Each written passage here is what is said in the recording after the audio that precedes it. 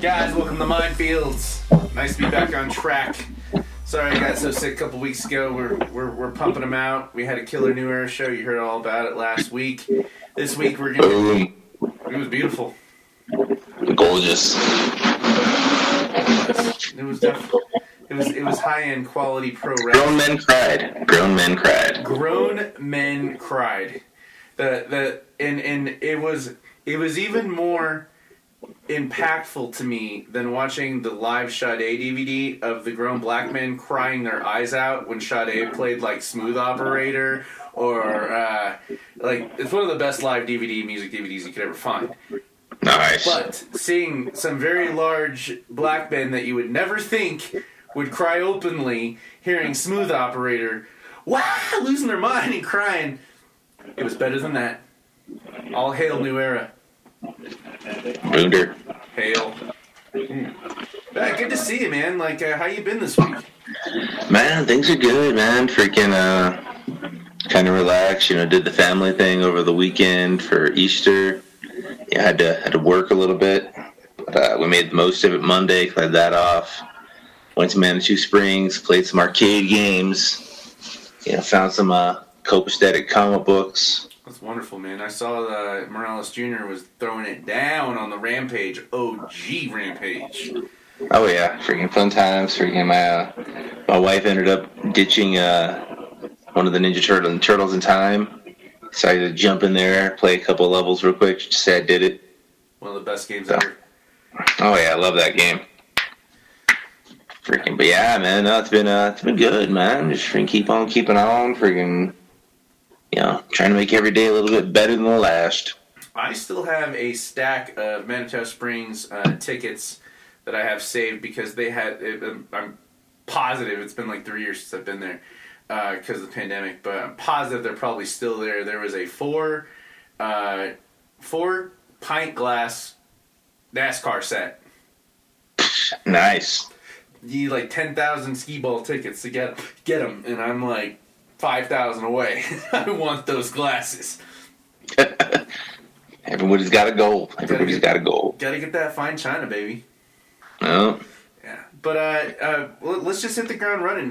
You said something that got me on the jazz a couple days ago about who your favorite Flash was, and I was thinking, like, I don't really have a favorite Flash. I mean, I've read Flash for quite a long time, but you're a scholar on Flash. And I was trying to think of like who my favorite iteration of someone was, but I think it would be a great thing to get us, get our Mindfielders on the way. Hopefully, you're listening to this on your way to your local right now to get your books, Muse Comics, Ed's,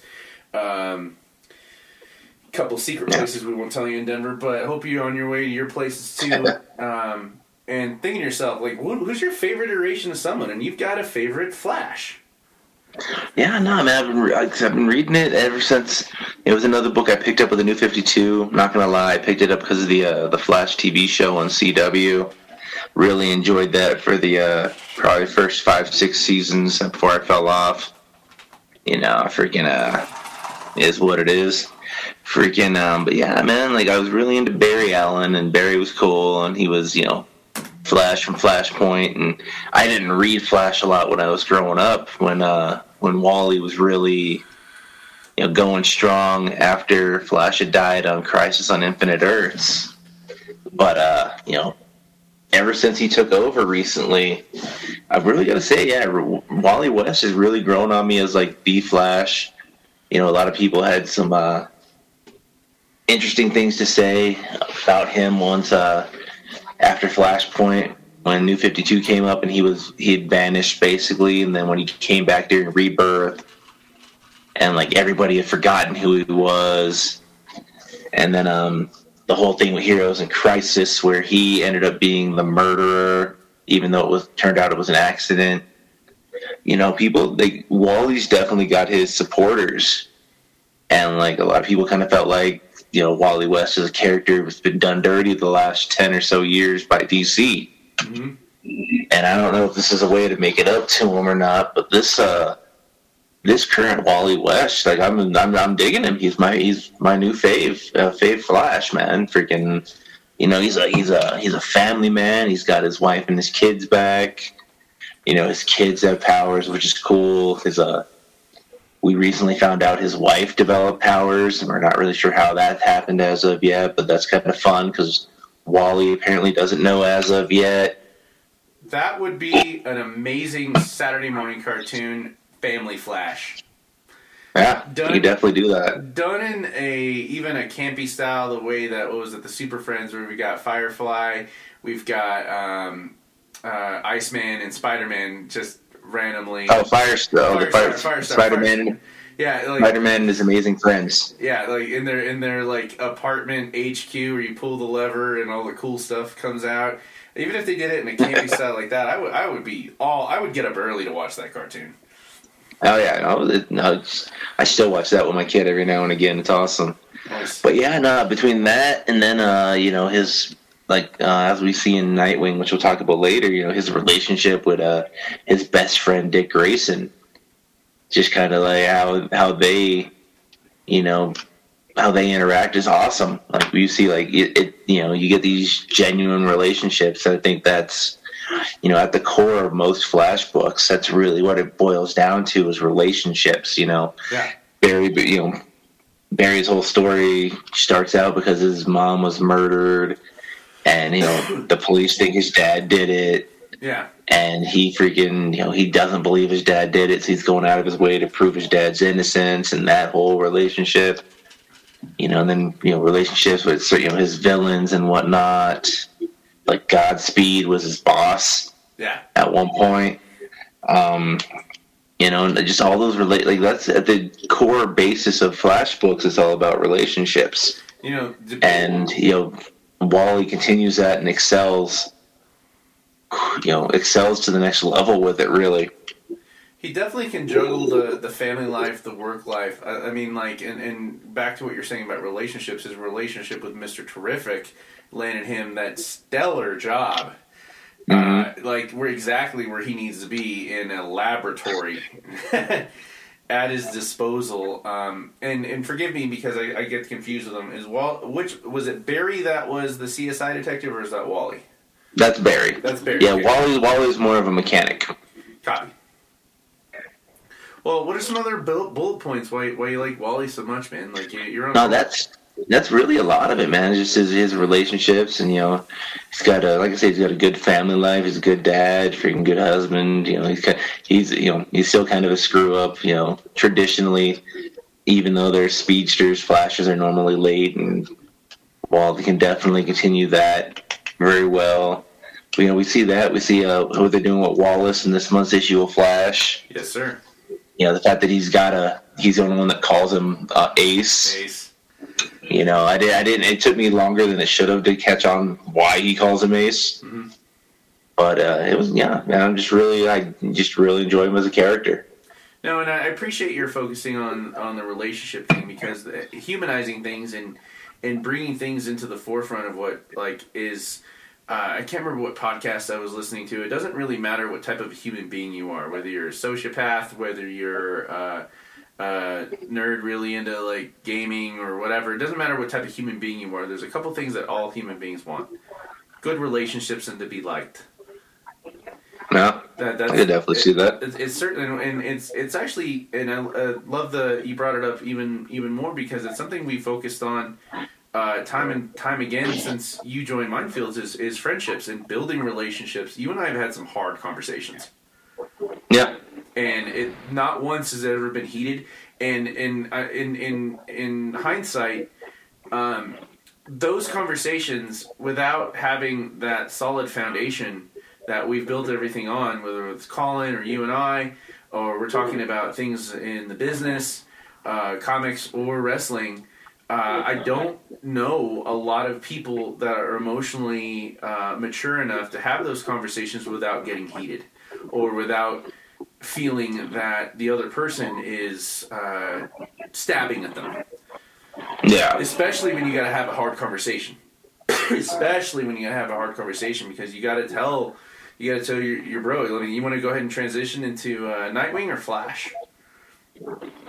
No, let's start off with Nightwing for this one, because I mean, I feel like the way the conversation's going, I feel like Nightwing might be the most appropriate. Right. I mean, like action packed. I mean, glorious art. Right off, we start.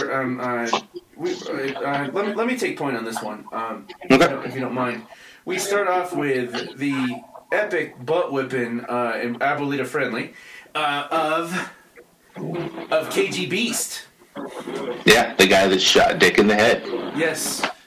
Now, here's the problem. KG Beast shot his best friend in the head and stole years from him. And it wasn't even what was chafing him was that he hurt Dick, but what KGB stole from him and what KGB stole from Dick himself, from years of not being himself, not being with his family. I couldn't imagine what my life would be like if, like, I forgot you and Colin. Like, it would be miserable. And KGB had a problem.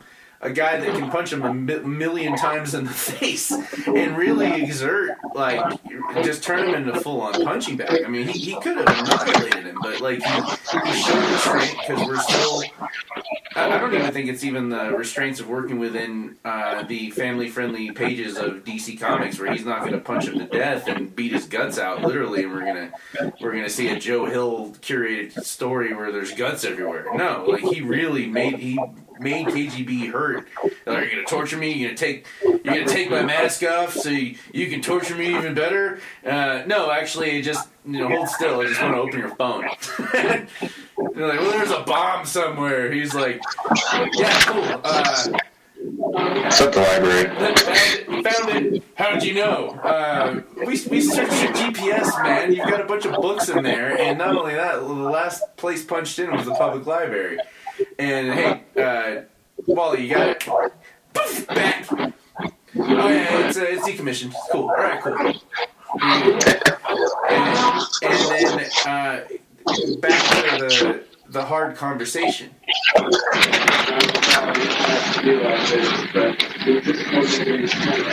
are you doing? Like, just to paraphrase it, what are you doing? What are you talking about? What am I doing?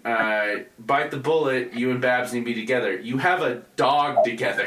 Yeah. It just made sense, man. Like, come on, dude. Freaking...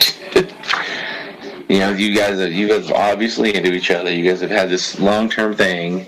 It worked, it didn't work. And then here you are, freaking, you guys have a dog. Just everybody else sees it. Why don't you see it?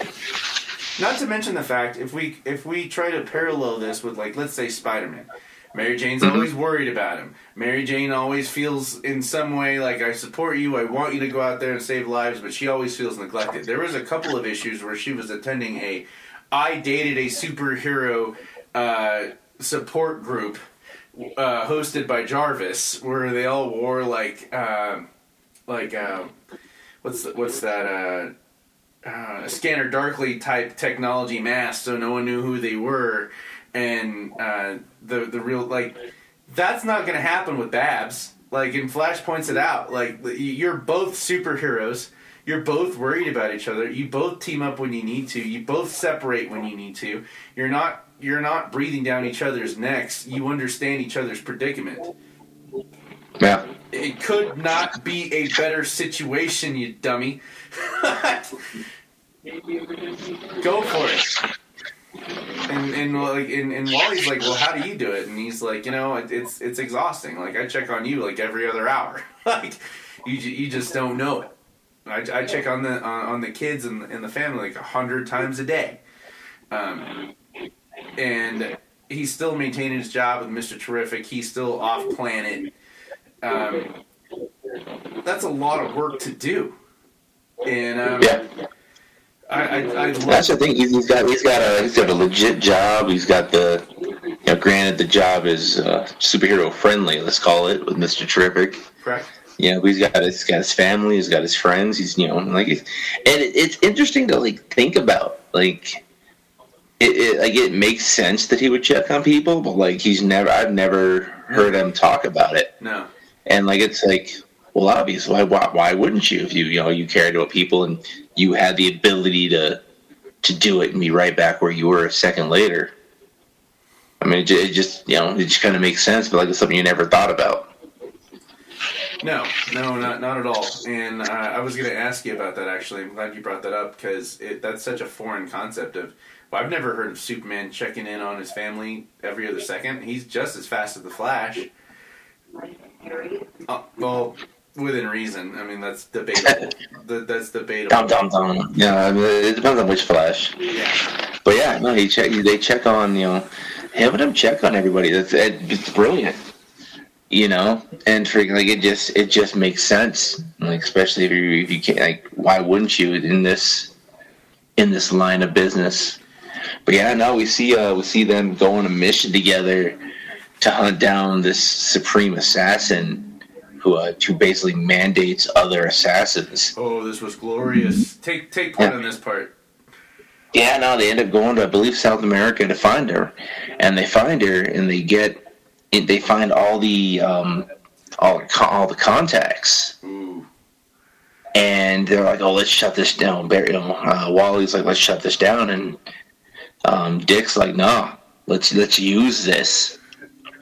And he sends all the assassins out all over the world, and then sends all the Titans and Superboy or Superman, and he sends everybody after him, and they get the majority of these assassins. And they're all take them, presumably take them to court, take them to jail. Funebre's whole network, they only spoken of in whispers. Yeah, they're even more covert than the Court of Owls now.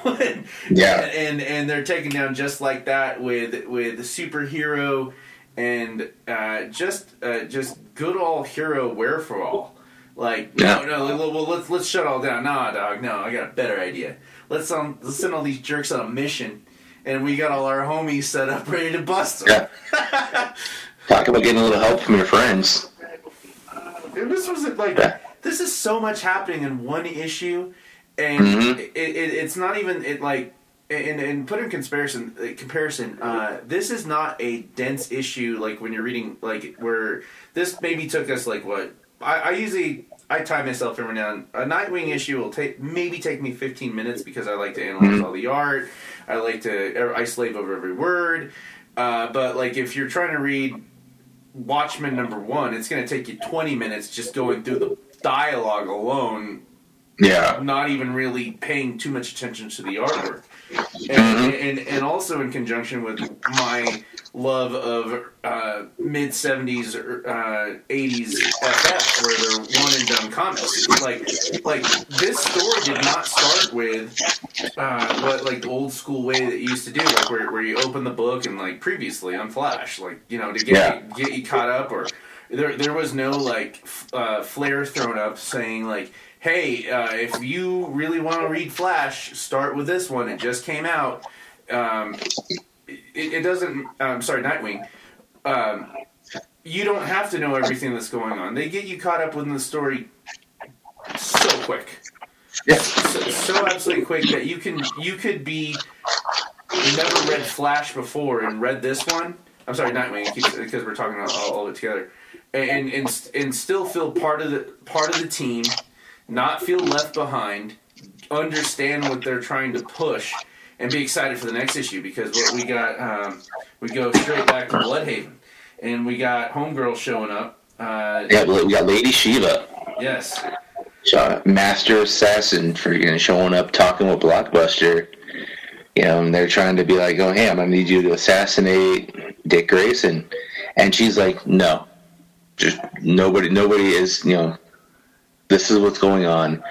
And she as she turns and walks away from him, she's like, you want him dead, you kill him yourself. Yeah, the greatest League of Assassins that hardly anyone knows about just got like 99% of themselves get wiped out and arrested.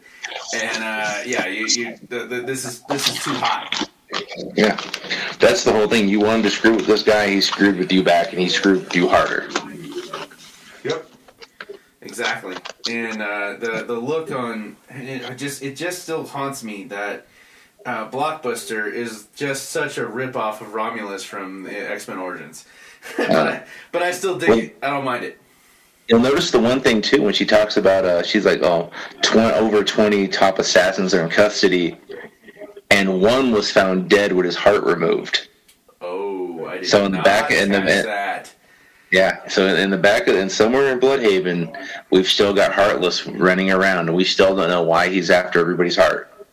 But he's still, Heartless is still after Dick Grayson as well. What like to transition to Flash? I mean, like talking about those tweener issues. These how long theoretically could we have put up with a whole year of Dick being like in the crosshairs of some jerk assassin because Blockbuster is just trying to do something? I mean, like they probably could have pulled it off considering all the great side stories. Like when Bitewing got kidnapped, it was one of the best comics I ever read. It was and when Bitewing got kidnapped, it was the biggest sense of self-control to not flip to the back just to make sure Bitewing was okay to enjoy the rest of the story. because I knew it was going to be good enough to not cheat myself out of that experience. But they wrapped up the assassination of Dick Grayson pretty well within like 3 issues. Nah, I don't think it's over yet. I mean, we're still building towards what I assume would be issue 100. Blockbuster versus Nightwing, or freaking maybe Heartless versus Nightwing. I mean a constant storyline of Dick looking over his shoulder. Like, we've gotten past, like, the main point that, like, you can't just hire someone to kill Dick Grayson and it be the focal point of the story for, like, a year or even 6 months. Like, they got through that pretty quick because that was inevitable. Like, you'd have to. They just blew up his apartment. I mean, Babs is probably super PO'd. I believe his apartment, they kidnapped his dog. Yeah. I mean, they're pretty much turning him into like a John Wick story without anyone really dying important. So, but still, all the meat and potatoes are there. And now we can move on to a more heinous story where we've got Heartless going. We've got Blockbuster who's gonna have to get his hands dirty. Yeah. Yeah, he thinks up until Nightwing, this was Bloodhaven was his town, and freaking they had to get a new mayor. Freaking the mayor may or may not still be in Blockbuster's pocket, who is also may or may not actually be Nightwing's sister.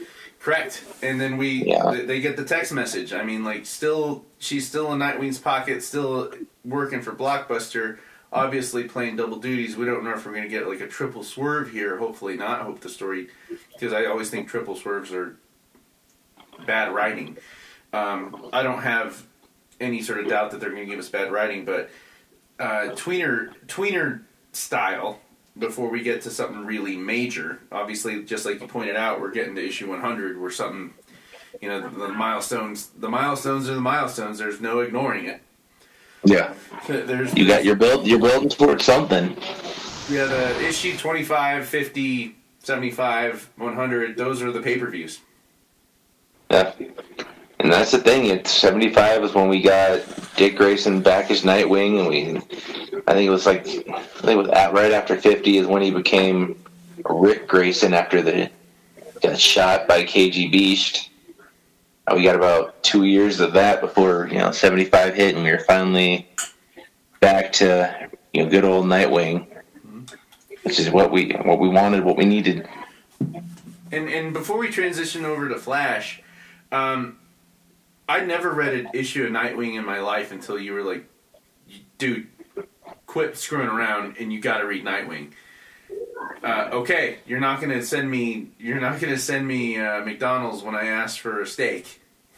Yeah. Yeah, it's paid off. It's one of the best books. It's one of my favorite things in the world now. So thank you. Listen to your homies. That's the moral of the story. It's not like unless they are running the comic store themselves. But yeah, take point on Flash, man, because tweener. This is tweener issue. All right, we got Flash 781. Bring your Kid Flash to work day. Love it. So we're hanging out with Wallace West and his classmates with their substitute teacher, Mr. Arsenal. And then we see somebody. They're taking a math test, and we see somebody speed by and leave Kid Flash a note, and it says, "Ace, look left." And he does, and we see the Flash outside with a boombox, not with the boombox. Pretty but much. It says, "Let's go." And then he's like, "No, I'm gonna do my test." And he's like, gets another note saying it's an emergency, come now. And he's like, oh. So he finishes up his math test super quick, heads out while Mr. Arsenal's taking a nap. And they meet up. And he's like, I need help, let's go. So he follows him. And they end up in Argentina. Hold on, before we get that far. There's a lot of poking in this issue. Hey, there's a lot of light and sticks of dynamite here. Wally knows exactly what he's doing to provoke Wallace here. Stop calling me Ace. He's like, it's top secret stuff, real crazy. I just hope you can keep up. And Wallace looks down like, damn it. like there's no way I can resist. Rewind to the cover. Check out the cover. Where the cover truly reflects the heart and soul of the book. Look at Wallace, like, they're posing like for like a portrait, and Wally's all like, yeah, we're gonna do this, and Wallace is like, I kind of hate this guy right now. Yeah. It's true. They're definitely different. While, like I said, Wally's really good at mechanical stuff and whatnot. He's kind of a mechanic by trade. Wallace is, he's not really big on studies, but Wallace is really big on studies. He enjoys going to school. He enjoys learning. And, they're very diametrically opposed. But like I think you talked earlier, either on screen or off, Wally's kind of the cool uncle. Yeah. Where I'm trying to get him out of school, and Wallace is like, but I like school. Yeah, but so you're not really doing me any favors. You can't tempt me with top secret Flash stuff, but my point interrupting you was I love a good cover that reflects a hint of what's actually going to happen in the comic. Like, in this issue, somebody dies, and then no one dies. Yeah. And then no one dies. I mean, and like they give you like a false premiere. I hate that. And in hindsight, after I finished this book, I stared at the cover for a while. Obviously, the same artist who's doing pencils, graphites, inks within the pages, but the painted digital cover, just like, wow, like it just perfectly reflects about what's going to happen. So kudos to them on that one. Anyway, sorry for the interruption. I just didn't want to get too far on the story before we got to some ice cream. No, you're good. But yeah, no, they end up in Argentina at this little ice cream joint. And, he's like, no, this is not an emergency. And Wally's like, no, man, this place is closing, and it's the best ice cream in the world, man. It's the best helado anywhere. Helado. And then Wallace is even mad because it really is that good. Yep. And he's kind of mad about that, too. But yeah, no, they end up, sitting down and, on top of this multi-story building, just eating their ice cream. Missed opportunity. And missed opportunity. The Flash ice cream headache. Yeah, no, Wallace does get a brain freeze, and he's like, yeah, there's some things even being a speedster can't change. Yep. Just is what it is. You're gonna get a brain freeze. But yeah, no, you end up and they end up on top of this building, just kind of hanging out. And, you know, they're just kind of talking about stuff. They're talking about life a little bit. They're talking about being a Flash, you know? I got to interrupt you one more time, and I apologize. But internet search, when the little Argentinian kid's like, hey, it's Flushman. Did you Google what Flushman was? Never got around to it. What was it? Okay, so when Flash was originally being published in Argentina, there was a copyright issue. So they couldn't use Flash. They had to use Flushman. That's what they came up with? That's what they landed on. That's what they landed on. And the search came up with a couple of recent articles from some pretty decent comic book review websites. Luckily, they all said, warning, Flash spoilers ahead, but if you want to know what Flushman is, go ahead and click here. We've got a problem with the name and the Flushman. Okay, so it was just a fun little thing here. It really reminded me of how much fun those little Easter eggs are from the Dr. Fate issue. Like, you comic book reader, do this. Like so within the pages of the Flash, they tell me to look something up. I'm looking it up. No, I keep forgetting. But yeah, no, it's a fun little Flash fact actually. But yeah, no, they're talking about it. Talking about how Wallace feels like Wally's got kind of a hero worship. Talking about him going from Kid Flash to being the Flash, and talking about how he's like Barry was, and then Wallace kind of shows him a little bit of a jealousy a little bit because Barry was always there for him, but he's lucky if he gets a text on his birthday. And then Wally kind of explains it. That wasn't always that way. I had to earn it. I was a fanboy who got lucky, basically. He'd take me on patrol long enough to, but then he'd take me home, and he really didn't. He really didn't give me a shot until I snuck out one time and just kept on going on patrol by myself afterwards. But it was the coolest thing in the world. I snuck out again and again and again. And then one day I got, I got caught, because of course I did. But instead of being like, Wally, go home, Barry was like, I need you to help me with this. Yeah. And that's when he really earned, his mentor's respect. What do you think is the point where Wallace earned Wally's respect? Like, there's a lot of spaces in between here, and Mindfielders is a term we use all the time, so you got to get used to it. The space in between, he didn't flat out tell Wallace what the point of whatever Wallace did to earn his respect, the way that he is telling him the story of how he earned Barry's respect, because that's he's telling him the story for a specific reason. Do you think it's because of any reason in particular of the characteristics of Wallace, or? Well, I don't know so much about Wallace because I don't read Teen Titans so much, so I'm not as familiar with him as I would be with like Barry or Wally. But definitely, I think it really comes down to the fact that Wally's kind of fried. Like, he needs help. And, it is kind of a, pardon the pun, a family business being the Flash. They talk constantly about the Flash family. Right. And he's like, I need a break every now and again. I got 2 kids. I got a wife.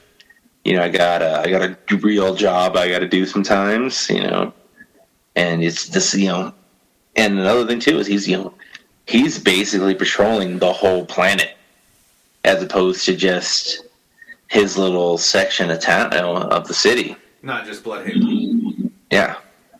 Well, he's actually Central City. Well, I'm just saying, like, how Nightwing is centered in Bloodhaven. Yeah. Yeah. But yeah, no, and then he ends up showing Wallace his route. And he's like, this is where I go, this is what I do. We see Bialia, we see Nanda Parbat, Millennia, Skartaris. Some places I'm relatively familiar with as far as the DC universe, but some of which not so much. Right. But he, and he kind of, he's shown how he's wanting to get, help Wallace out, give him a little bit more, but I think I think there's a reason he calls him Ace, because I think he definitely sees something in Wallace, and he's definitely willing to give him a chance. Yeah, and you don't just call someone Ace.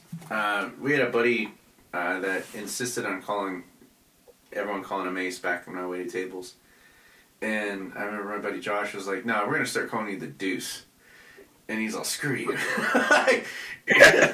So he was like his insistence on being Ace in the whole, Ace is high, it backfired on him. But Wally is giving him, I think he's given him a secret, like a compliment. A compliment, exactly. And I can't repeat what my cool uncle always calls me on. I can tell it on dark, but there's a lot of breadcrumbs here. A lot of breadcrumbs. For example, telling him the story about how he never played by the rules. He was supposed to, Barry took him home. Stay home, kid. This is your training. But when Barry found out that he was going out secretly, did he get mad at him? No. He showed up when he should have shown up, and he wasn't, nowhere in this story where Wally went out and screwed up and Barry had to fix it. Yeah. Okay, I'm sure he probably knew that, Wally was going out doing this sort of thing, and as long as he wasn't causing any trouble, it wasn't a problem. But when he showed up in the nick of time when he should have, the way a Flash should, that's when they opened up. In the parallel here is that Wallace has been playing by the rules. He finished his test before he took off. He just wanted to enjoy it. Get that, I aced the test, but I had to race through it. He throws the test at Mr. Arsenal, and he might be a little peeved that he's leaving when it's ruining his schedule, because people like that are all about their schedule. But Wally's telling him the story of how he won the respect of Barry, and at the same time giving him the breadcrumbs. Sometimes you got to break the rules a little bit to get what needs to be done. Yeah, but Wallace hasn't been breaking the rules. I mean, granted, working with Damian, you're going to have to break some rules or accidentally or get tricked into it. But now he's showing him his route. And you mentioned that we ended up in, what is it, Skartaris? Yep. Yeah, what did you think about this encounter? Well, it's a brief part of the page, but yeah, I think we definitely see some dinosaurs, which is awesome. I kind of thought Gorilla City might be what was over the hills, but I'm not too sure about that. But they're basically in the center of the earth, so I guess it's not Gorilla City. But it's interesting to think that they've got him in there. Right. He's still training them though. Hey, look around. He's taking off everywhere. And why'd you stop? Kid Flash is going everywhere. And why'd you stop? I'm like, yeah, you're running as fast as you can, but you don't notice that giant super villain lair over there. Oh yeah, no, this was great. We see the Dome of Doom, the Legion of Doom, their home base. And the swamp as it should be. It's not Slaughter Swamp, but it's still awesome. But and then we not only that, we get the holy what? And Wally's just like, oh, it's a thing Nightwing always used to say back in the day. We gave him hell for it for years. Oh, I popped. Tell me you popped. Oh yeah. But we see that it's the Hall of Doom, freaking. But the fact that Wally's like, oh, I see these all over the place, and every time they do it, I just go in there and screw with them a little bit. Nothing that they're going to notice, but it's always something that he basically destroys it for using his mechanical background to get get valuable pieces out of it that nobody's going to notice until it's too late, and then bam, the entire Hall of Doom is worthless basically. Right. Nothing but sleeping quarters. But yeah, no, like I said, I think that's, like I said, the best thing about these books right now are just the interpersonal relationships between characters. And you can see freaking Wallace's demeanor change over time now that he kind of understands why Wally asked him to help him out. Yeah.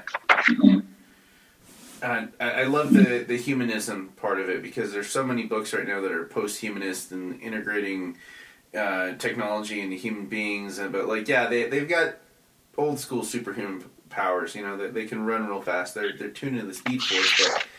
But this is something you and I do, and Colin and I do all the time. Like, for example, anytime we go anywhere. Him and I, it doesn't matter if we're hungry for, like, let's say we went to a steakhouse because they have the best steaks ever, but then we get there and we see they have fish and chips. We always order the fish and chips. It's just we're on the hunt for the best fish and chips ever, and like they go to Chicago, best pizza ever. Yeah, the best ice cream. Like they really layer it thick, like, in terms of, like, human emotion. And I think that's the real big division between Marvel and DC, is Marvel leaves the emotion out. And yeah, it'd be cool if you're the Hulk and beat everyone and punch someone into the sun, or the Sentry ripping someone in Carnage in half, but, like, where's the human version of that? Like, can you relate to that? No. No, I can totally see it. If we're going to make sense where, these characters, even with their superpowers, still have, they're still human. Yeah. And we see them, freaking next thing you know, this bank blows up and out comes Girder. And he's like, gotta put, and they're just like, well, back, time to go to work. Send them back to Iron Heights. And the last freaking page is them running towards Girder. And then we see the next issue, Iron Heights. What do you say, this cover of 134? Because this is gorgeous. Oh, yeah, no, definitely. Yeah. I love the fact when Girder comes out, he's got the bags of money with the money symbol on them. Mm-hmm. Old school style. Just totally kind of cheesy. Yeah. But it works in this scenario. And we've got. Yeah, no, it was a great issue, man. Like I said, it was a definitely in between issue. He ends up. One of the funniest parts too is when Wally just asked Wallace to babysit. Mm. He's like, me and Linda need a date night, man. As a married man, I totally relate to that. That would be a wonderful issue if Wallace actually does end up having to babysit and he can't wrangle those kids. Exactly, and he won't. He will not be able to. He won't. They will get into shenanigans, and at the last page of the issue, they will, Mr. and Mrs. Flash will walk in and everything will be okay. Yeah, they just cleaned up the whole, like, burglary mess. like mm-hmm. Home Alone style, everything's already fixed. Like, we got 30 seconds before the movie ends. and, they're down the street. They're down the street. Crap. And a tweener episode, way to plant seeds to germinate for better stories. The Hall of Doom, like, it's got to be. I'm sure Booker. It's got to be LexCorp something. Like they mentioned deep pockets. Yeah. Deep pockets. I mean, like I could totally see Lex setting up random HQs just in case, or to monitor things, and develop the human quality here. Like Wallace has officially graduated. I wouldn't be surprised after this they stopped calling him Kid Flash. Yeah. You can only have so many Flashes, though. They got to come up with some kind of cool speedster name for him. Oh, yeah. No, this was my favorite comic of the week, just in terms of writing style, and because those tweener in-between issues from one main story to the other are pretty hard to pull off. Almost as hard to pull off as the first issue, when you have to introduce people and, set the storyline. But, like, we got all these seeds that I can't wait for to pop up within the pages of them just palling out and in between the spaces, read between the lines. Like, kid, you graduated. I don't know how else to tell you. There's not a lot of feelings talked about. We've talked about the stuff in between, but he didn't say like, you've graduated, I'm proud of you. But he did say things like, I remember one time you and I were talking about a wrestler, neither here nor there, about what was important to them, and it was family. Yeah. And he probably wasn't. He probably was 100% serious. Like, yeah, you know my kids. Like, you don't just know someone's kids. Yeah, no, definitely. Yeah. So there was a lot of good stuff there, and it just made the transition from one big Flash story to another just make it that much more meaningful. But that's what I got on that one, man. I'm sorry that I got on the jazz about this Flash one. I apologize. I didn't mean to interrupt you so much. Oh, you're good, dude. All gravy. But yeah, no, what do you got? Couple random ones. Because you and I talk about just picking up some random stuff every now and then. I got Scooby-Doo, Where Are You, number 115. Old school style, real thick inks, like old school, focusing on how Hanna-Barbera used to do stuff, and it was a funny issue. I laughed my ass off. Nice. Damn it. One for me. 8. Shazam. It was a funny issue, man, and it wasn't. I gotta say, it wasn't as funny and as enjoyable as. I'm a big time Scooby-Doo fan. I've got Scooby-Doo Legos, action figures, old comic books that I read and I find. If I see something with Scooby-Doo on it, I buy it. The 2 live action movies are 2 of my favorite movies of all time. Awesome. So this was a lot of fun, but I gotta say it wasn't as fun as what I think is the ultimate awesomeness of Scooby-Doo was a pup named Scooby-Doo. Oh, yeah. I didn't. I remember watching every episode of that. A pup named Scooby-Doo was just awesome. Yeah, I never missed an episode of a pup. The theme song was great. The stupid gimmicks they had. The fact the bully was named Red Herring and you never actually see him bully anyone. He's just, like, obviously a redhead stepchild with a vest. Yeah. Yeah, with the torn, like, denim vest, and Fred's always talking about how much he doesn't like him, and, like, the Red Herring never actually did anything wrong. Ever. That's kind of true. It's like a VR alien game they're doing, and it was a lot of fun to read it.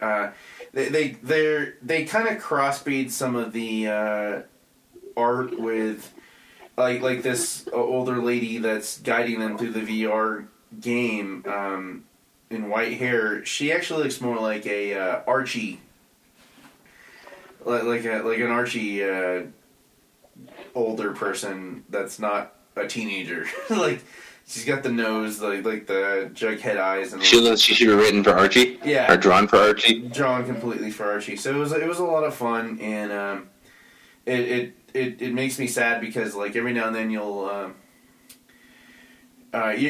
you ever buy any of those digests at the supermarket line? Like years ago, yeah. Yeah, like my sister and I, like, road trips. Our standards for road trips were beef jerky, sunflower seeds, and Archie digests, especially Jughead ones. So if you ever see a Scooby-Doo one, pick it up because I think they're out there. Awesome. Basket full of heads wrapped up. Wow. One of the best action. Refrigerator full of heads, actually. It was an amazing action-packed horror comic book. I feel like what they were doing in this book was what they wish they could have done with the practical effects on Evil Dead 2 and 3, where it was time for the payoff, and it wasn't like a couple of pages of the payoff. The whole book was the payoff. Awesome. Yeah, the whole book was the payoff, and unfortunately, the story isn't as dense to go into it. I mean, it's a lot of Norse mythology, things I'm not familiar with, and I've read a lot of Norse mythology that of these 3 items. If you get all of them, you're gonna basically be Infinity Gauntlet. A lot of fun, but the whole issue was an entire big payoff. And last but not least, as we transition to the because the little ones I read in Mindfielder, it's not that I'm glancing over them because they weren't important enough. It's just that some of them, the ones that I read that, like, yeah, we can talk about Flash and give you spoilers because you haven't read them yet, but under no circumstances are we depriving you of anything that would make you enjoy the book less. Like, stop saying spoilers, jerks. No. Like, we're pointing out the spaces in between, and hopefully it'll help you enjoy the book a little bit better. But some books aren't as dense. Some are just kind of quick. Some are just like a quick 5-10 minute read. And the payoff is in the quick 5-10 minutes, and like, wow, that was great. And you think about it for a little while, and you cherish it because you found it and took the chance on it. But Image Comics is doing a new anthology called just Image Comics, and there was like 6 stories in this particular one, and I didn't not like any single one of them. It was worth every bit. Have fun with it. What stories do they have in there? Like who was in it? That's a good question. Let me pull it up. It had kind of a nondescript cover. Let's see. Oh, here we go. We have a nondescript superhero I'm not familiar with reading Youngblood #1 on the cover. Let me see if you can see it. I don't know. Kind of like old school Shadowhawk, maybe, but yeah. I don't know if I don't think Shadowhawk was Image though.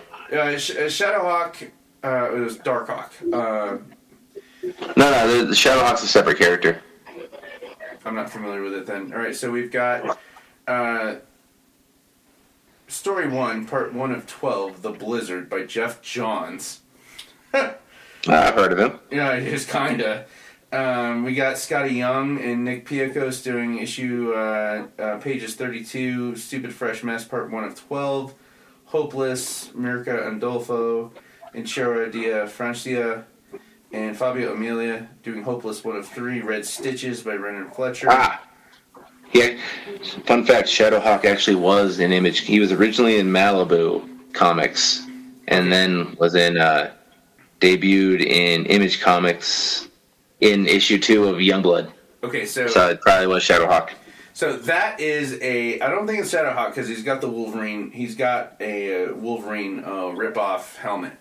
Or Malibu Comics. I think the comic book is covering it though. I think, but I could be wrong. I think it might be an article, unless I'm mistaken, and I don't think I am about this. But when Image Comics started, they were actually under the imprint of Malibu. So if you open up the first pages of any of the first pages of even Spawn, they mention Malibu being the publisher. Like, basically, they were the ones that Malibu was an indie imprint that had enough money to help them print the books independently under X amount of money before they had enough to go off on their own. And gotcha. So if you guys ever get confused when you open an issue #1 of like Youngblood or Wildcats, you're gonna see a Malibu Comics logo on the first page. And to put it in perspective, Malibu Comics is the imprint that published Men in Black.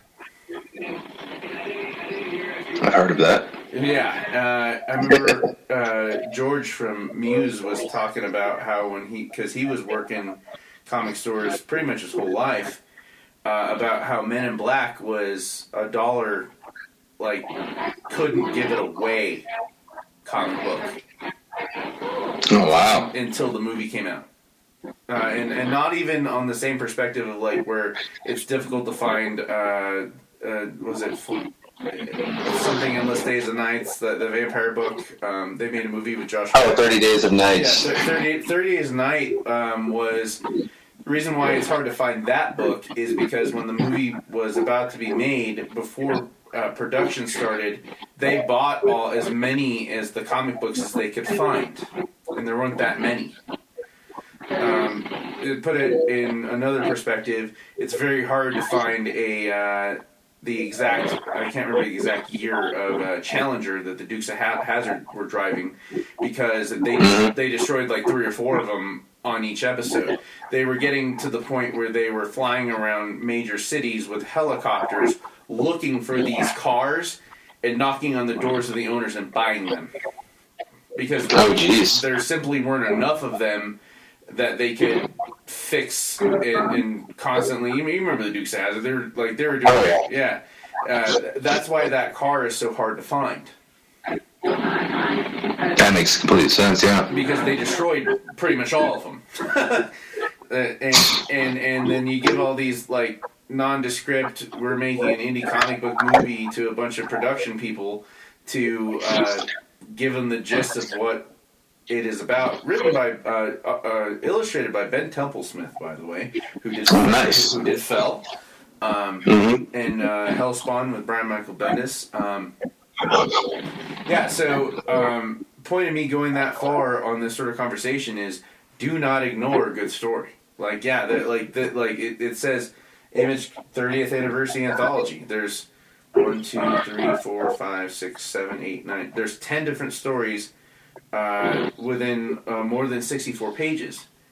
But one of these might be one of the best stories ever, and you wish you'd gotten it, and it might sit in a dollar bin for 10 years, and then it's in a movie. But does that really matter, or what really matters is the hunt?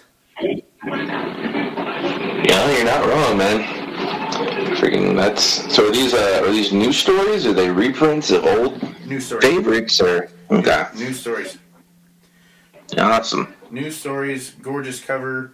Don't fall asleep on it. A lot of fun. Can't ruin it for you. And before we get into another one, I got at an estate sale this weekend was Terry Moore's. I've got a couple issues of this. It was Terry Moore's How to Draw, expanded edition. Cost me $5. I think it's like $30 if you buy it. But Terry Moore does Strangers in Paradise. And it's how to draw women. It's how to draw perspective within an indie comic perspective without being like Todd McFarlane, every detail's got to be there. But how to be form-fitting. So let me just show you real quick. Okay. How, what his point of contention here is. Now, this is a picture he drew, a graphite of Kachu and Catherine, main characters of Strangers in Paradise, but how to draw them nude. And it's not pornography. It's just that's just how a woman's body is. It's not Scott. It's not J. Scott Campbell giant boobs and like. Let me zoom in here. That's a real one. That's a real one. And I got a new. I stopped at Michael's on the way. I had to get something from lunch and run home. But I went to Michael's to buy a special, brand new sketchbook for this to drop big and have fun and really get into the meat and potatoes of what things should look like. and from someone I really admire, as opposed to all my drawings that I usually do that are like, the things don't look like. I mean, I'm not Rob Liefeld, but drawing the 1 foot waist with the 36 triple G's, I'm really appreciative of this, and it's all about emotion, and I really, even if you are a seasoned artist, I highly suggest just pick it up and, refine your chops. I mean, how many times have you, I remember, I know the perfect analogy here, when we're talking about chain wrestling. Okay. It's an art. Oh, yeah, no, definitely. Throwing one move together, giving, knowing when to take over, knowing how to do it, knowing what to go into. Oh yeah, definitely an art. It's not the big moves. It's work in the psychology. There's a lot more to it than just like if you're not schooled, you see, okay, that's just some regular chick. I can see those every day, but those are the people that matter. And if you can't chain wrestle and build the psychology, I'm getting into your territory here. What do you think about what I'm talking about? No, it makes sense, man. It's like it's the build. You can't. Some people like we've talked about it previously on the show. Like sometimes, if you're gonna do the far out drawings where stuff is expanded upon, shortened, if it's darker, for example, like the story has to reflect the art. Yes, sir. And that, and if you're doing something a little more realistic, that would, that is reflected that needs to be reflected in the story. One of the guys in the last Suicide Squad comic book was a character named Jog. And the whole thing was Jog was a speedster, but he could only go in short bursts. Oh, I love it. Yeah, but he was pudgy. Like he had a little bit of stomach, and that was part of what he was. He wasn't a fit. He didn't have a fit runner's body like most speedsters are drawn. Right. But he wasn't like obese by any stretch of the imagination. But he was thicker. Like I said, he had a little bit of a paunch. But it worked for what they were doing because that was, pardon the pun, the joke of the situation was that he can only go so far. He can only run so far in so much of an amount of time. So let's make him a little bit heftier than your normal speedster. But it made complete sense. Right.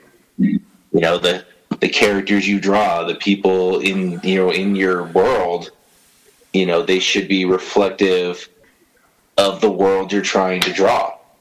Whether it is something real based in realism or something completely over the top or something alien. All that stuff needs to be taken into account.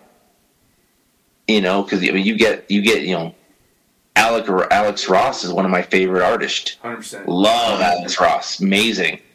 Actually, but some of his stuff to see if I could afford it for your birthday. Thank you. But yeah, he's an amazing artist. But that artwork is special. Like it needs to be in a certain type of story. Thank you.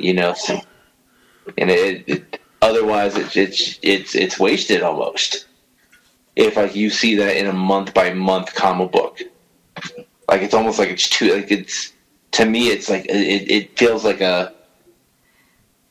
it's like a pay-per-view quality wrestling match every week on free TV. It's great to get it, but if you get it all.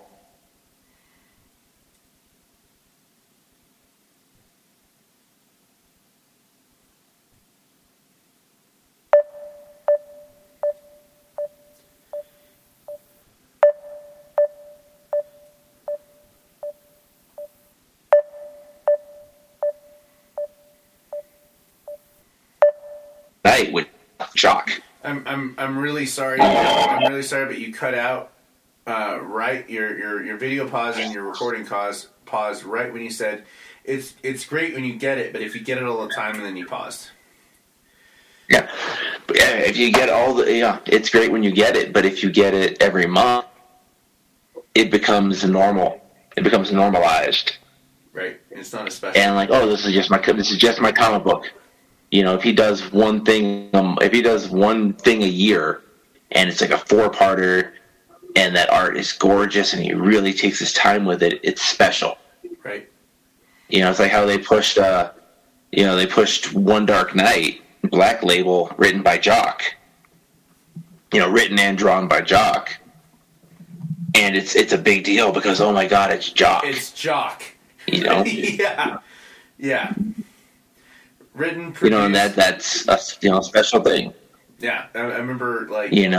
You remember how hard I popped when Ed gave me that one Dark Knight poster? I'm putting a Jock poster up in my studio. Like, that's there. They're the only thing that's remotely impeding on it is a special edition print of Doomsday Clock that's kind of in the corner. It's the only place I could fit it, but it did not. I made sure it did not cover up the Jock logo. Yeah. I mean, that's especially with us being, born in the 80s and kind of raised on comic books in the 90s. The 90s was a huge time for artists. Correct. Jim Lee, McFarlane. These guys were the books weren't selling necessarily for the stories. Yeah. They were selling for the art. Right. And that was a big deal back then. And I think. It's definitely still a thing. Like we all, every now and then we'll go to the comic shop and we'll just, you'll grab something specifically because the cover just kind of it speaks to you, like you like to say. Yeah. And that's a real thing. Sometimes sometimes it works out, sometimes it doesn't. But you gotta give it a shot. And the art is vital. That's why they're comic books. It's the art and the writing. I'm so glad you brought that up because my actual first, I got comic book shirts when I was a kid. My mom bought them for me when she saw them like at Ross or something like an X-Men shirt or something like that. But the first one I actually bought with my own cash money that I earned mowing lawns was I'd gotten one issue of Strangers in Paradise, Terry Moore, who did the art book I'm talking about. And I had no idea what was going on. There was no previously on, but whatever was in that story I loved, and the artwork I just couldn't. I just wanted. Like, my first comic book shirt was actually an all-white Strangers in Paradise I Dream of You shirt. Nice. Very basic print. It just had it didn't even have Kachu or favorite character Catherine on the cover. A sliver of her hair, her eyes, her lips in red, and then just Strangers in Paradise. And I'm like, I had to have it. Like, that was... And I remember seeing a Deadpool shirt. I remember seeing a Spawn shirt. But what I wanted was that one because it meant so much to me because the artwork was just so beautiful to me.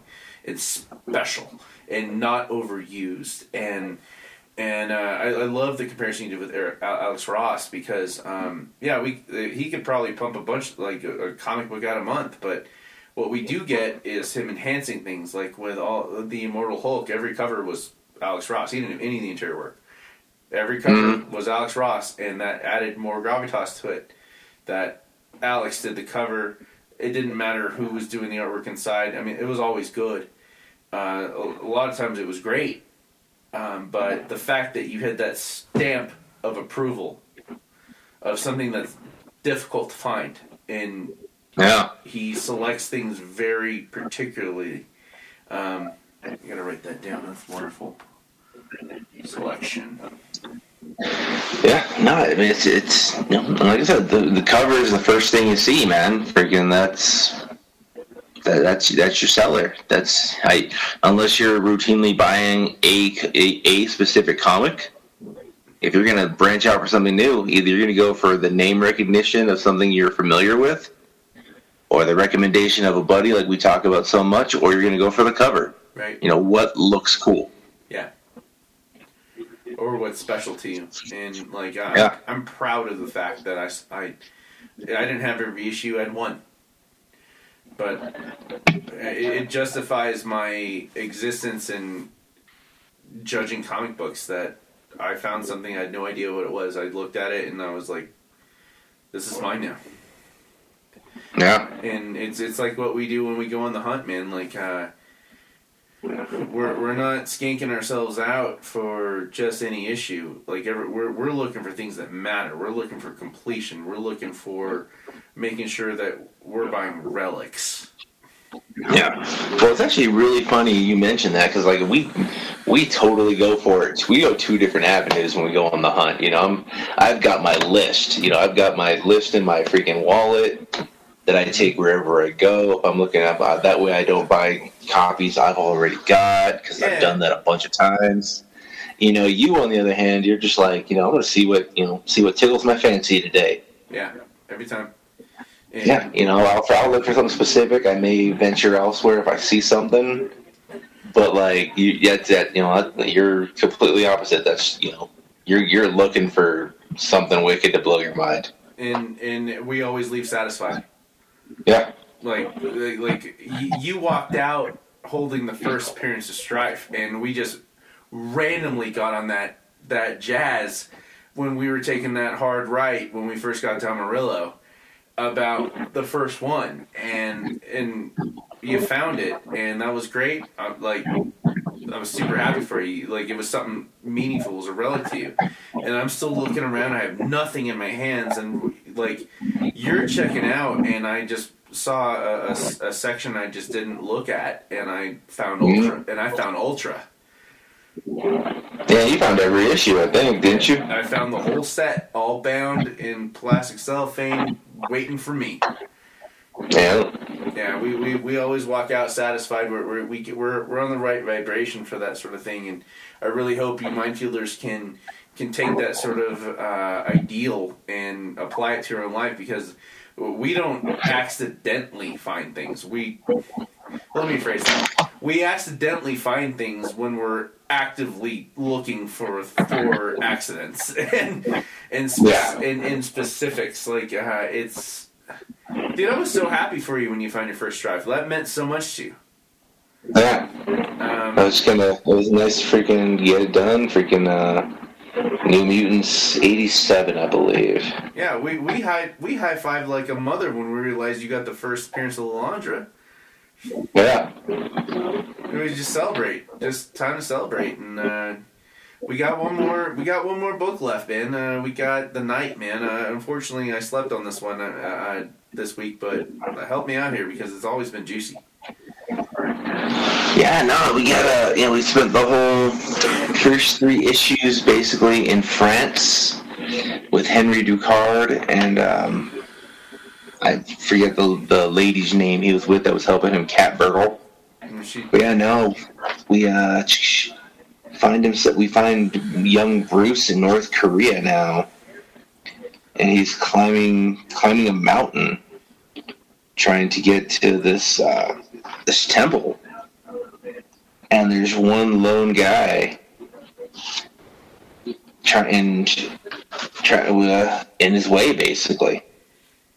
And Bruce is like, fine, if this is what's going to happen, this is what's going to happen. And he tries to swing on this guy, and the guy just easily blocks him, kicks him, and then just leaves him out in the snow. And then the next day they do the same thing. And the day after that. And Bruce Bruce, to his credit, keeps fighting. And then eventually they let him pass. Nice. They let him into the temple. And he's and inside is Master Kuragi. And he's here to learn to fight. And he's like, I'll train you. I'll give you a place to stay, food to eat. But you have to put the work in. So this was like a Fight Club thing. Or Doctor Strange thing. Like you like in Fight Club, you had to sit outside the house while constantly being berated. Like, you're never gonna get in, fatty. You're too freaking old. Your boobs are too big. Discouraging them. And then what was it that Doctor Strange was turning into? He was in the Krishna. No, that's not. I'm looking it up. Like, what was? And I'm talking about from the movie. Yeah, I'm trying to remember myself. It's been forever since I've seen it. Krishna. But yeah, no. But nonetheless, he has to put in the work, and he's trying to carry these 4. He's got the wood across his back, and he's trying to carry some water in, basically, and he's trying not to drop any. And he meets this guy, and he introduces himself as Jack. Because apparently Ducard told him, no matter what, never reveal your real name. And he's like, what do you... And this guy is like, what are you here for? And Bruce is just like, the work. And the guy just looks at him, he's like, you're a quick learner. That's good. but he immediately picks up that his accent's from Gotham. Oh, gnarly. Gotham has an accent. It's like, so... Yeah, apparently Gotham has an accent. So you're not just going down to the deli to get some, kushnas and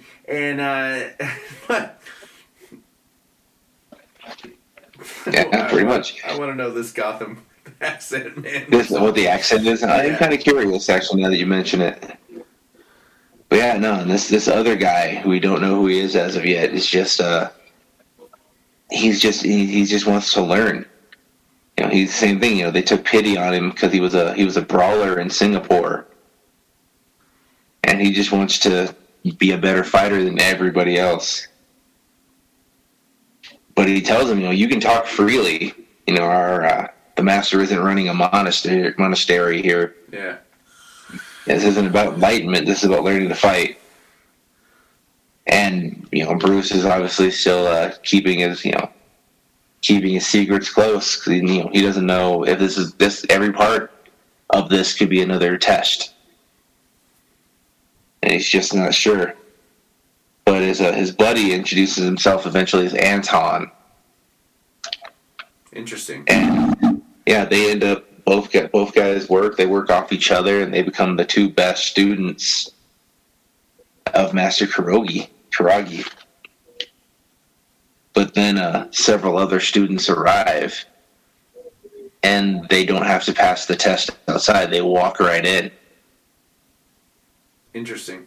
Yeah, and then they put Jack in there. They put Bruce in there with one of the fighters, one of the new guys, and he doesn't beat the crap out of him, but he definitely isn't playing by the rules, which is funny with it basically being a fight club. Right. But Master Kuragi eventually tells him to go to his quarters, that he needs to learn to control himself. And we eventually find out that on top of training his students the way he wants to train, he is also training assassins that are sent to him by a benefactor. Oh no. Oh no. And the benefactor is who allows him to run his school in the first place. And the one rule is that he gets to, you know, he has to train these assassins for him. And once they leave, he basically washes his hands of them. But next thing you know, they're learning about the lethal vibrating palm technique. And the two friends, Jack and Anton, are talking over this whole thing. And, you know, Bruce confides about Ducard to him and tells him about the list of mentors. Because apparently Ducard knows everybody everywhere. So he gives him a list of people to train under, including, like, you know, Master Kuragi. And Anton's like, well, let's do this together then. And he's like, and Bruce is just like, I can't, you know, this isn't something, I'm not doing this. I'm not bringing a friend.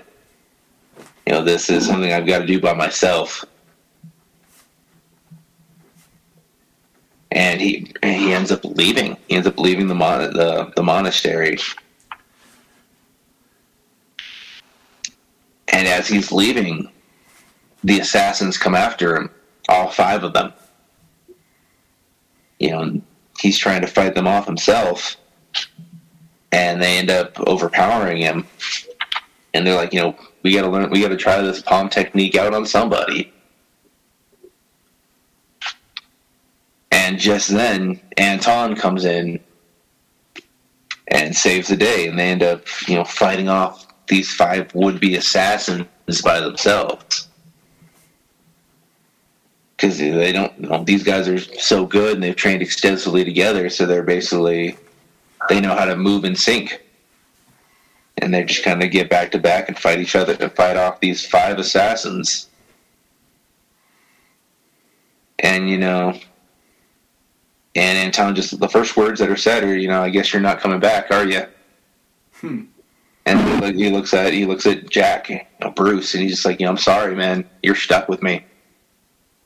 And as he, picks up Bruce out of the snow, Bruce is just like, I think I'm okay with that. That's super engaging, man. Like we've never really gotten that much meat and potatoes when it comes to Bruce's training, especially when he had to suffer. Mm-hmm. Yeah, we've heard about people before, but we've never, we've never seen it. We've never seen where he came out of, at least that I'm familiar with. But yeah, they end up walking off in the snow together, and they're just like, we have to, we got to move quickly. The world won't wait for us.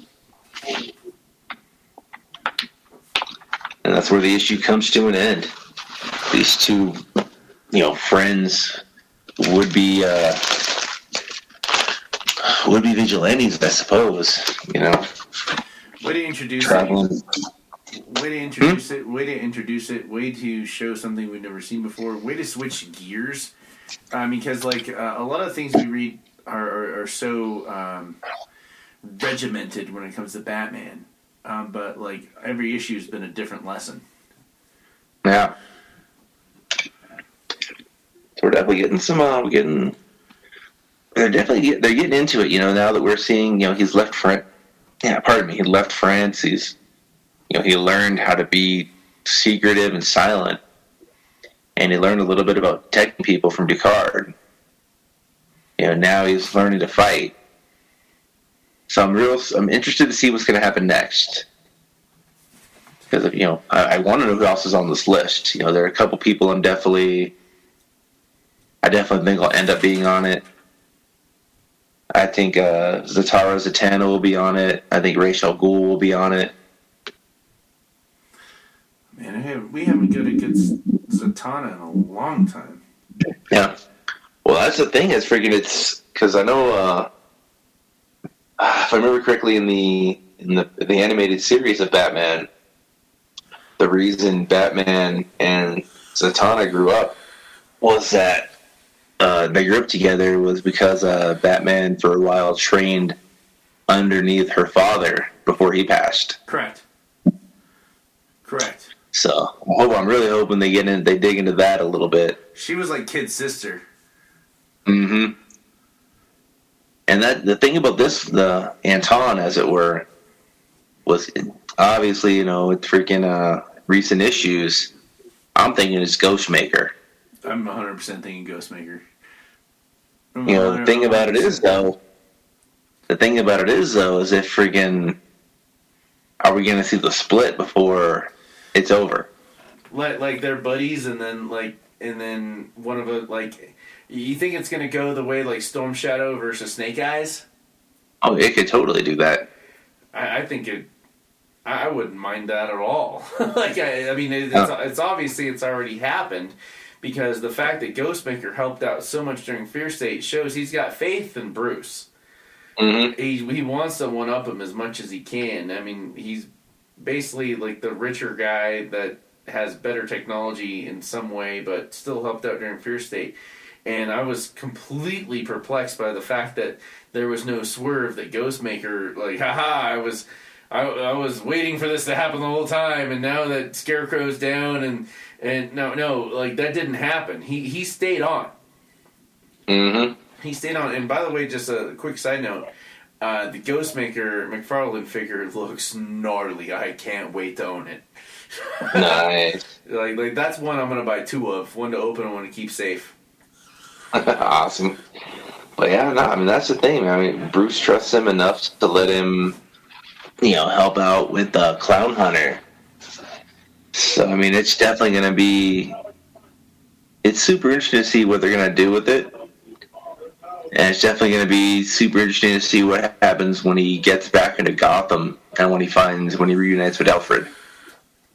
Because Alfred's just kind of letting him do this. Maybe not letting him, but if Alfred really wanted to find him, he would. Especially after the scene in the car in issue 1, I let your parents down, screw you. That was a breakdown. That was heavy. Yeah. You are you familiar with a documentary called The Devil's Playground? I am not. It came out in the mid '90s, and it was focusing on it was focusing on the Amish community within like Pennsylvania. Okay. And so like the Amish have like a 99% return rate on this thing. So what they do is they basically indoctrinate their children that the outside world, technology, drugs, TV, movies is all going to poison your mind.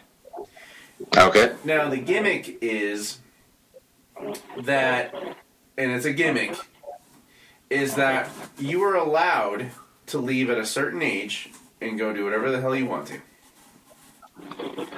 Alright. It was videotape of these kids actually smoking crack, playing video games, staying up all night, going way too far after a life of being deprived of the outside world. So, of course they're going to go crazy. Of course they're going to get into trouble. Like 98, 99% return rate. Really? If you leave and don't come back and stay in the Devil's Playground, you can't come back. But if you do come back, you can never leave. So if you left as a 16-year-old, you're smoking crack, you're shooting up, you're overindulging on things that you never knew really could be that pleasurable, you're gonna go overboard. It's gonna scare the heck out of you. And, of course you're going to come back because you're going to go back to your nice, safe space. Yeah. And, my parallel here is, Alfred could find him at any time. But if he restricted him, how would that have hindered him? Like, he would have been that petulant child. Yeah, no, I could see that. Yeah, he would have been the petulant child. So what a great way to like accentuate Bruce's journey to become the Bat, the Dark Knight, whatever you want to call him. I mean, there's so many different phrases, and they all mean different things, especially after the Dark Knight, the movie. I love it, man. I can't wait to read it myself, man. And like I said earlier, just because, we talked about what happened doesn't mean that it's going to deprive me of any of that. And luckily, we've never gotten any feedback that we ruined a story. But yeah, that's all I got for this month, man. The only other thing this week, the only thing I have left over is we talked about it off camera. You're absolutely right about what happened with Samoa Joe last week. Did you see the announcement today? Oh yeah, the Forbidden Door Super Show. Loved it. We got New Japan and AEW. It'll be interesting to see what happens, man. Freaking, because I mean they've been utilizing New Japan guys for the last year or so. So if they're gonna do it, they have to go big. Got to go big. The only thing that I'm assuming we get the Tanahashi Moxley match. Please God. Freaking maybe Daniel Bryan Danielson versus Okada possibly. That's gonna be when Kenny comes back. Are we gonna see reuniting of the Golden Lovers possibly? Who knows? All right, don't do that to me, man. I'm just saying, man. If you're gonna do this, because they turned around and they announced freaking Ishii's coming. Yeah, Ishii. Him and Adam Cole in the freaking in the Owen Hart Foundation tournament. Like you said, I'm like, you can't just throw that out there. No, you can't. And when you said Golden Lovers, I almost hit pause, ran out the room, put my Golden Lovers shirt on because I love them so much. Yeah, but I'm just saying, man. If you're gonna do this, you gotta go hard. You can't give me freaking. Like we were talking about Alex Ross earlier, you can't just give me New Japan guys on Dynamite leading up to this and then be like, oh, but we're doing a super show. Yeah. You already gave me the super show. Oh. If you're going to do this, you got to freaking... Go big.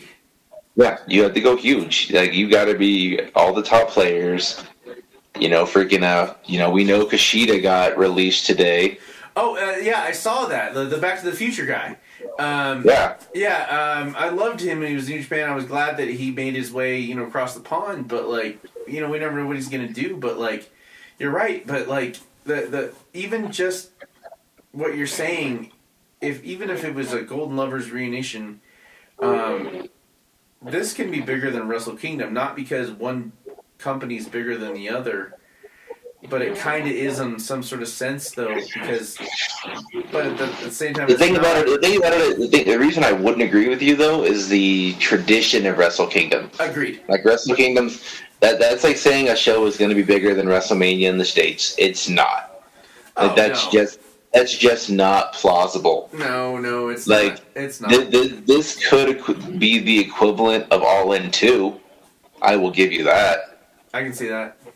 But freaking, it's just gotta be interesting, but it's gotta be done right.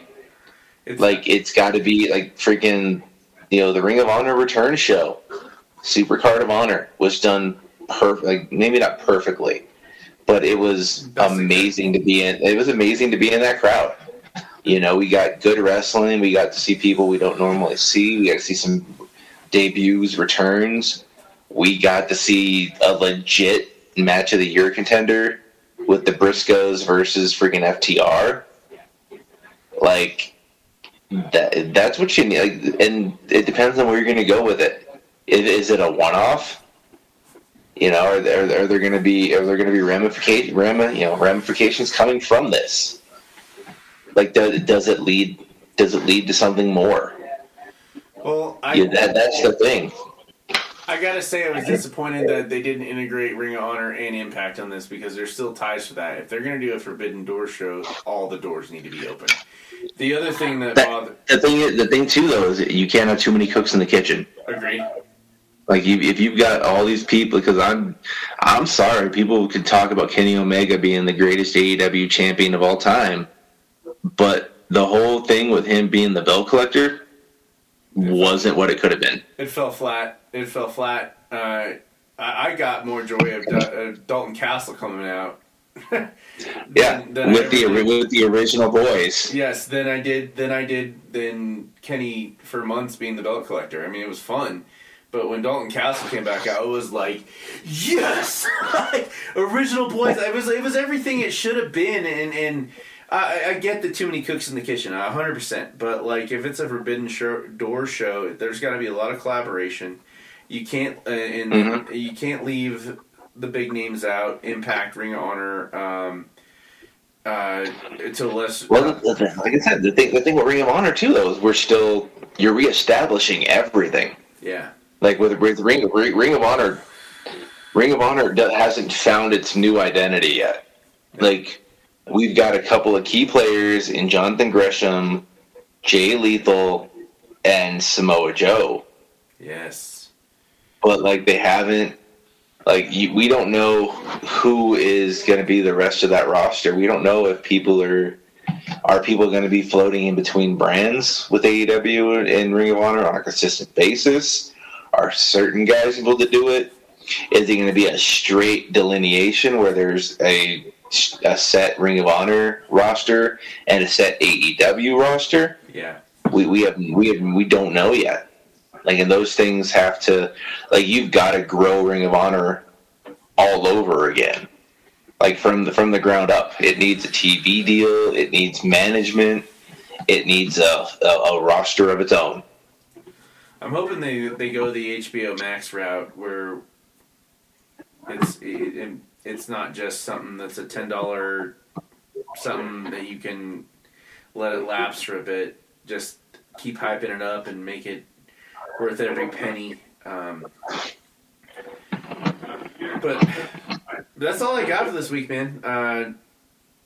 The Jazz has been fruit, man. Tonight has been an awesome episode, man. It's been tonight hasn't been meat and potatoes. It's been going to New Orleans, getting some jambalaya and some etouffee on the side, and that's what we do here at Minefields, man. Yeah, man, it's good, man. Always enjoy it. Looking forward to seeing what's going to come up next. Hopefully we'll get the debut of Dark soon. Yeah, we got Dark coming up. Gotta get those T-shirts. Yeah, we're getting the T-shirts, Abuela friendly, and we gotta get the first one out first. But then, of course, there we go. Cody and I are. I've digested enough anime of what he had on the list to do our monthly anime manga show. We've got New Era coming up. Yeah, May the 14th be with you. May 14th. May 14th, and I got a great idea. I can't say on recording for this one because I don't want anyone stealing it from us, but I think it's my turn. Sweet, sounds like a plan. Yeah, guys, this is Minefields. This transmission is over, and this is dangerous. It's what we do. Abuela Buy the hats. Yes, buy the hats, especially the new ones.